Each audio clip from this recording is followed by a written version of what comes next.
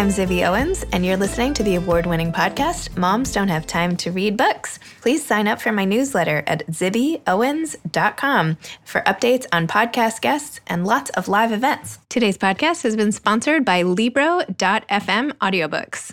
Libro, Libro.fm, lets you purchase audiobooks directly from your favorite local bookstore. You can pick from more than 150,000 audiobooks, including New York Times bestsellers and recommendations from booksellers around the country. With Libro FM, you'll get the same audiobooks at the same price as the largest audiobook company out there, but you'll be part of a much different story, one that supports community. If you're new to audiobooks, they're the perfect way to get more books into your busy life.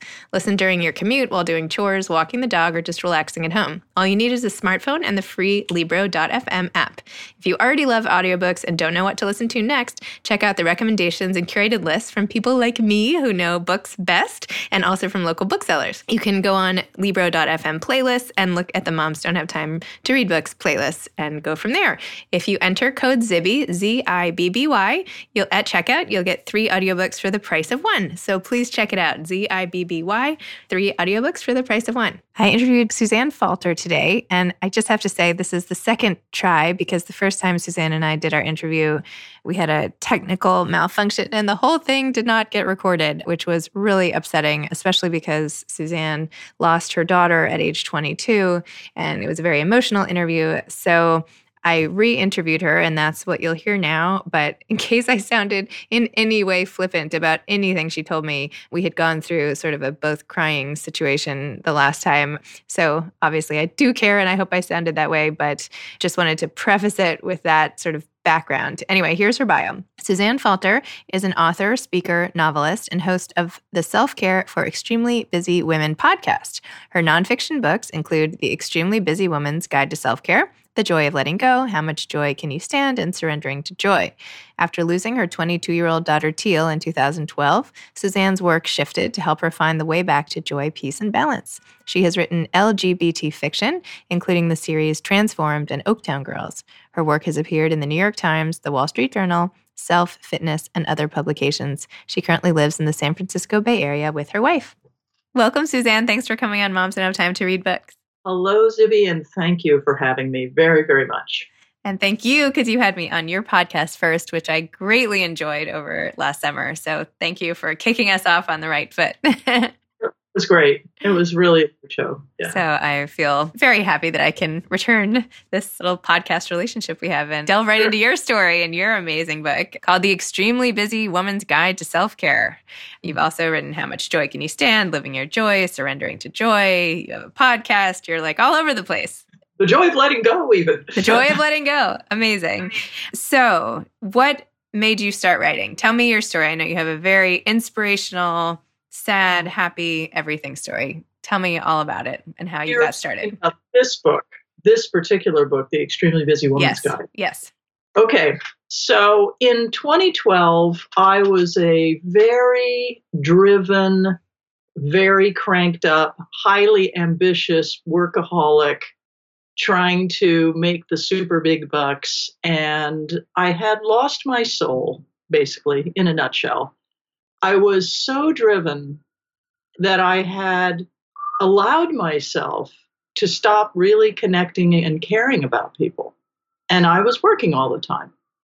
And I really thought that everything was going great. And then it all fell apart. And in very short order, the relationship I was in ended. The house I was living in went with the other person.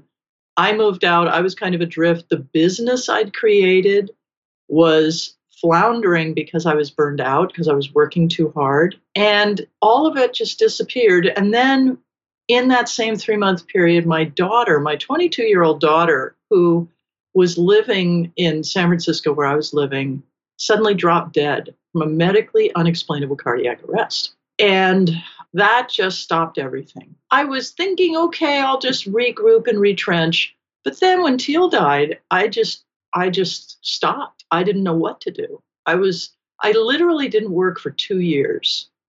And during that time, I just started to slow down. And for the first time in decades, I began to listen to myself. And I began to tune into my needs. And I began getting a lot of help with different issues I had, many of which focused on the importance of self-care. At the same time, Teal, my daughter, who was the opposite of me and was really a present, funny, completely unambitious, very compassionate, loving person, left behind a journal filled with little quotes that were all about being a better person. And, her collapse was such that her heart was restarted. And she was in a coma for a week from which she never awoke, but she'd been in a locked bathroom for 20 minutes, and then EMTs revived her heart. So technically she was still alive, but she was pretty gone. And when I saw her in the hospital that first few minutes, I knew she would die. I knew I would be changed forever. And I knew that this healing work, she kept saying to me, I want to be a healer. This is my next thing. I'm going to be a healer, Mom. That was going to be my job. But first I had to heal myself. So I focused on self-care. And that was a very big job because I was so resistant. I didn't know how to listen to myself. I didn't know how to slow down. I didn't know how to stop being so hard on myself. My inner conversation was terrible. I had no compassion for myself, none. And when I talked to really busy women, women with small kids who are also working full time, or sometimes even super busy retirees, remarkably, they all kind of have the same issue. We have this inner dialogue about how we have to push and strive and achieve and do more and more. And Teal was all about undoing and being very present. One of the things she wrote on many pages in this journal was be and or just be. She used to say that to me. She'd be like, Mom, just be. Needless to say, I had no idea what she was talking about. It was very funny, that whole just be thing. And now what I really know is that I am here to do this healing work because I've gotten so much out of it. My life is dramatically different. I'm in a great marriage now and living a blissful life. I can only put it that way. And there's balance.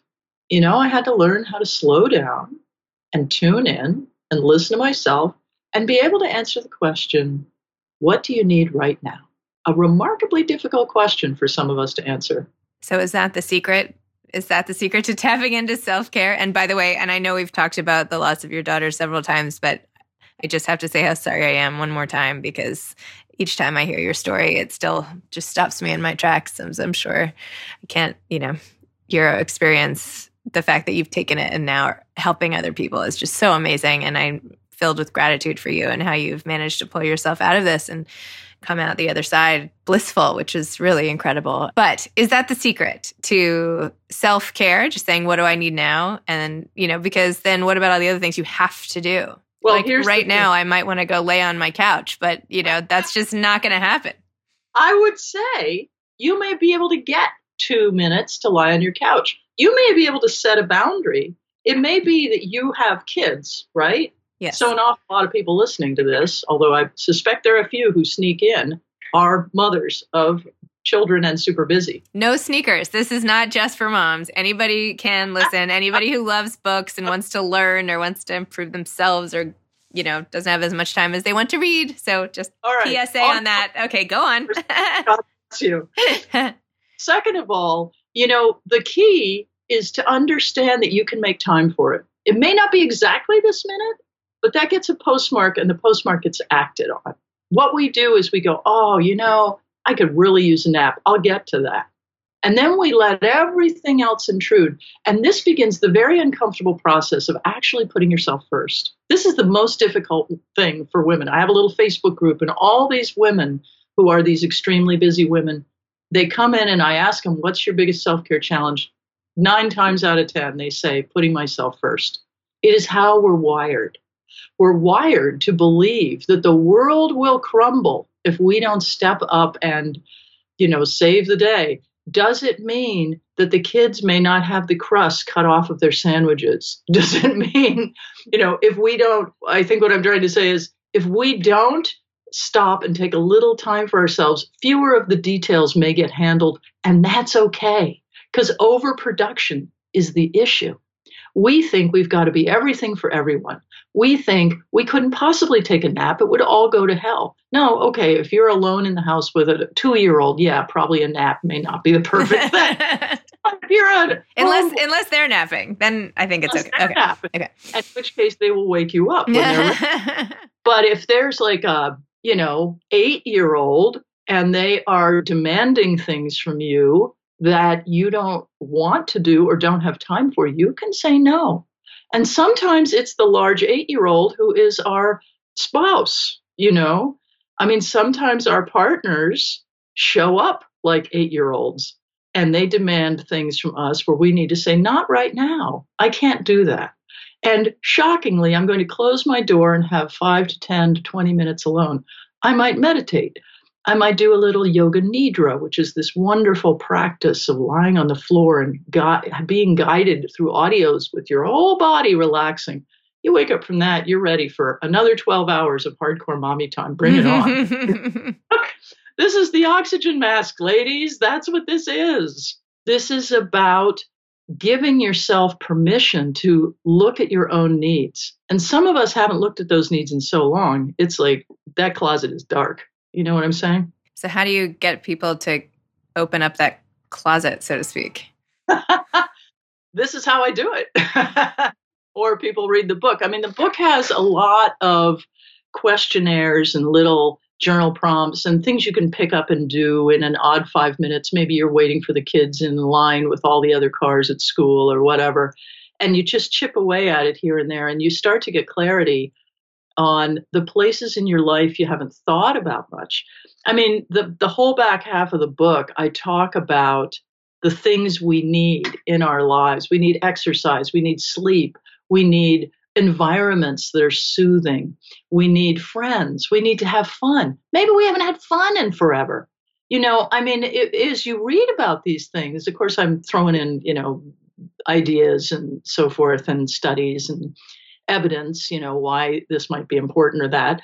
But as you read them, my hope is people will be inspired to really look around and go, boy, I haven't painted this bedroom in 10 years and it really looks bad. You wouldn't notice unless somebody brought it up, right? But really, Zibby, it's like there are some basics to self-care. And the first one is understanding your needs. So the first one is answering that question, what do I need right now? And sometimes we get a blank, right? But you got to stick with it. The next would be setting boundaries. And this is what I've been talking about. Who can we say no to? Could we stop being the volunteer mom who does everything and make space for some other mother to show up? It's important to be able to know what your boundaries are and honor them. When something pushes you and it feels wrong, that's a boundary. That's a red flag. That's a place where you are being pushed. And if you just roll right over it and ignore it, you're missing an opportunity to collect and conserve your personal power. You're missing an opportunity to get back into this beautiful alignment we were born with, where our heart and our soul and our head and our mind and our actions throughout the day are all one. That's when we can be great partners and mothers and employees and leaders and people. We can be freaking happy. That's the point, right? But the third basic is to ask for help when you need it. It's so hard for us to ask for help. Again, it's that mistaken belief that we must carry the world on our shoulders. But we don't have to. We just have to be willing to look around and let somebody support us, as vulnerable and as weak as that may feel. Number 4 is to take action. And, I know there are head nodders out there. There are people saying, oh, yeah, maybe this will get me to exercise. Oh, yeah, I should really do that. The key is just to start. And you can start like this. I've forgotten the author's name. You might know it, but the creator of the mini habit developed his own exercise self-care routine when he allowed himself to do one push-up. Just one. And then he realized, wow, you do one, you just want to do more. And so he started developing this idea of mini habits. You could spend 1 minute on exercise. You could jump around for 2 minutes with the stereo on. 3-minute funk party break, and then you might go, hey, that actually felt pretty good. Maybe I'd even go for a walk for 20 minutes. This is the idea, is to break it down into small, actionable steps and then start to build them into your life as habits.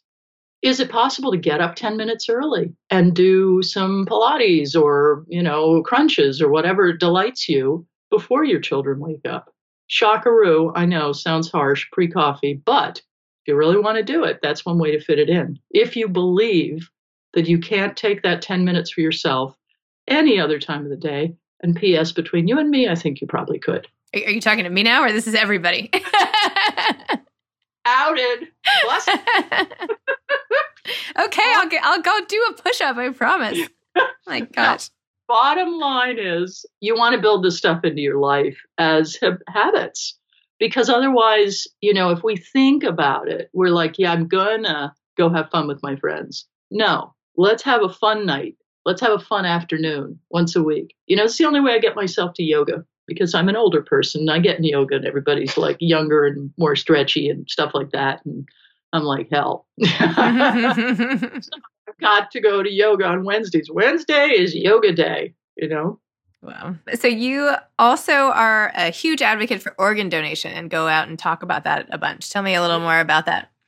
Okay, so the circumstances around Teal's death, that her heart stopped but was restarted, and she was in a coma for 6 days before they could really take a look at her brain and understand how much damage had happened, was such that she was a perfect candidate for organ donation. There are very, very few perfect candidates for organ donation, which is why at any given time, I think there's something like 10 or 12,000 organ donations made every year. And there's something like 185,000 people on the list. I mean, the odds are staggering. And that is something that's shifting as the transplantation industry, if you can call it an industry, the transplantation world evolves to become better and more organized and more databases, and there are more people donating. But aside from that, my work is to talk about my experience as a donor mom.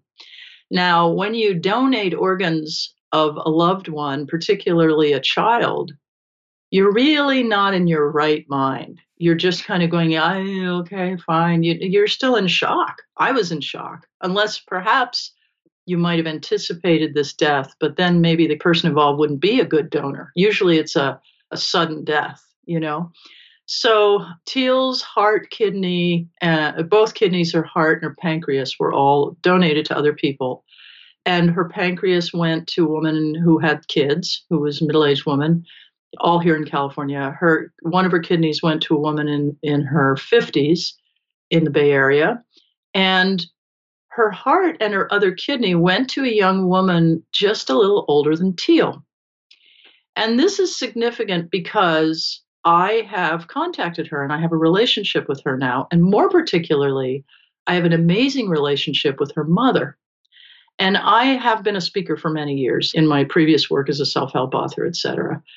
And when I was going through this period of grief, I was closely in touch with the organ procurement agency who arranged the transplantation. Part of their job is to reach out to the donor families. And for a whole year, they call you up periodically to make sure you're getting what you need, you've got grief support if you need it, et cetera. And at the end of that year, she had connected us with Amara, who was the young woman who got Teal's heart and kidney. And she and I were just chatting, and she said, kind of out of the blue, "Hey, are you a speaker?" And I was like, "Well, yes, I'm a speaker. How did you know I was a speaker?" Because at that point I wasn't working and didn't work for 2 years. She said, "Well, I don't know why I asked you, but would you like to speak about your experience?" And pretty soon I was doing keynotes at big conferences for people who are in this world of transplantation. 5 years after Teal's death, I met Amara and her mother on the beach where we scattered Teal's ashes. And it was such an incredible meeting. And I kind of saw them. I was with my wife, and we saw them at a distance. They were very small, and I just knew them out of all the people there. And I was like, that's them. And we came together. We had this very tearful, loving moment of connection between strangers. And it was just incredible. It was really incredible. At which point I promptly put my sandals down, wandered off, and we had to spend the next 20 minutes looking for my shoes, which was a bonding experience, actually. So that night we had dinner together, and we showed Amara a video of Teal singing. Teal was, in fact, a very accomplished blues singer. And she said, I know her. I feel like I know her. And it was just this cool, cool moment. Anyway, Debbie and I, her mom, Amber's mom, Debbie and I, really sparked a connection that night. And the next day we were texting each other, and she said, I would really like to do these talks with you. And I had woken up thinking, oh God, it'd be so great if I could get Debbie to do these talks with me, because Amber is quite a introverted sort of person. She's not particularly interested in getting up on stage. She would do it, but she clearly, it's like not her favorite thing. Debbie, however, she's just one of those people who's natural.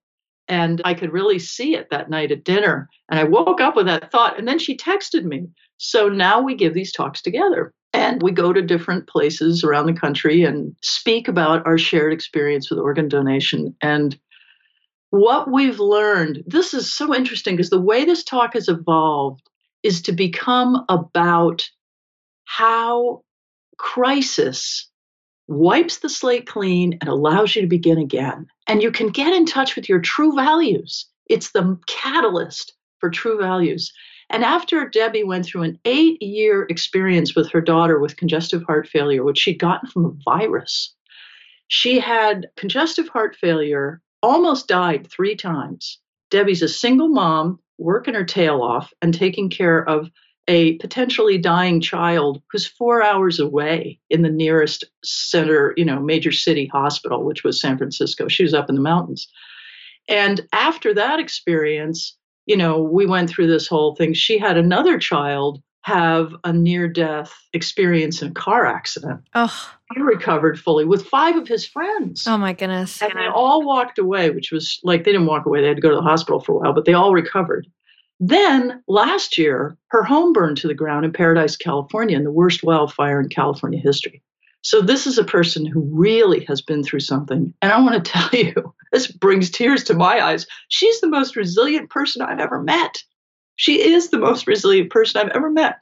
And we just get together and cry all the time because we're so grateful for our lives. And we're so grateful to have the ability to communicate this message to people. So this is kind of the part 2 of this, what I like to think of as the Teal legacy, because the first part is about helping women reconnect to who they are and become far more willing to be compassionate and honor themselves. It's like the loving version of Me Too. You know what I'm saying? We're going to turn that fierce protection to ourselves in a way that would say, what can I do for myself today? Right? And then to be able to have this opportunity to talk about restarting life. That's like amazing, Wow. So thank you for asking. Oh my gosh. It's so powerful. No, it's amazing. It's amazing. The courage. No, it's just amazing. These examples of women like you and Debbie, and courage and resilience for both of you, and the good that you do for other people is really, really amazing. And all the women you seek to help with your self-care guides and all the other personal, it's really so giving and generous of you, and it's amazing. So thank you.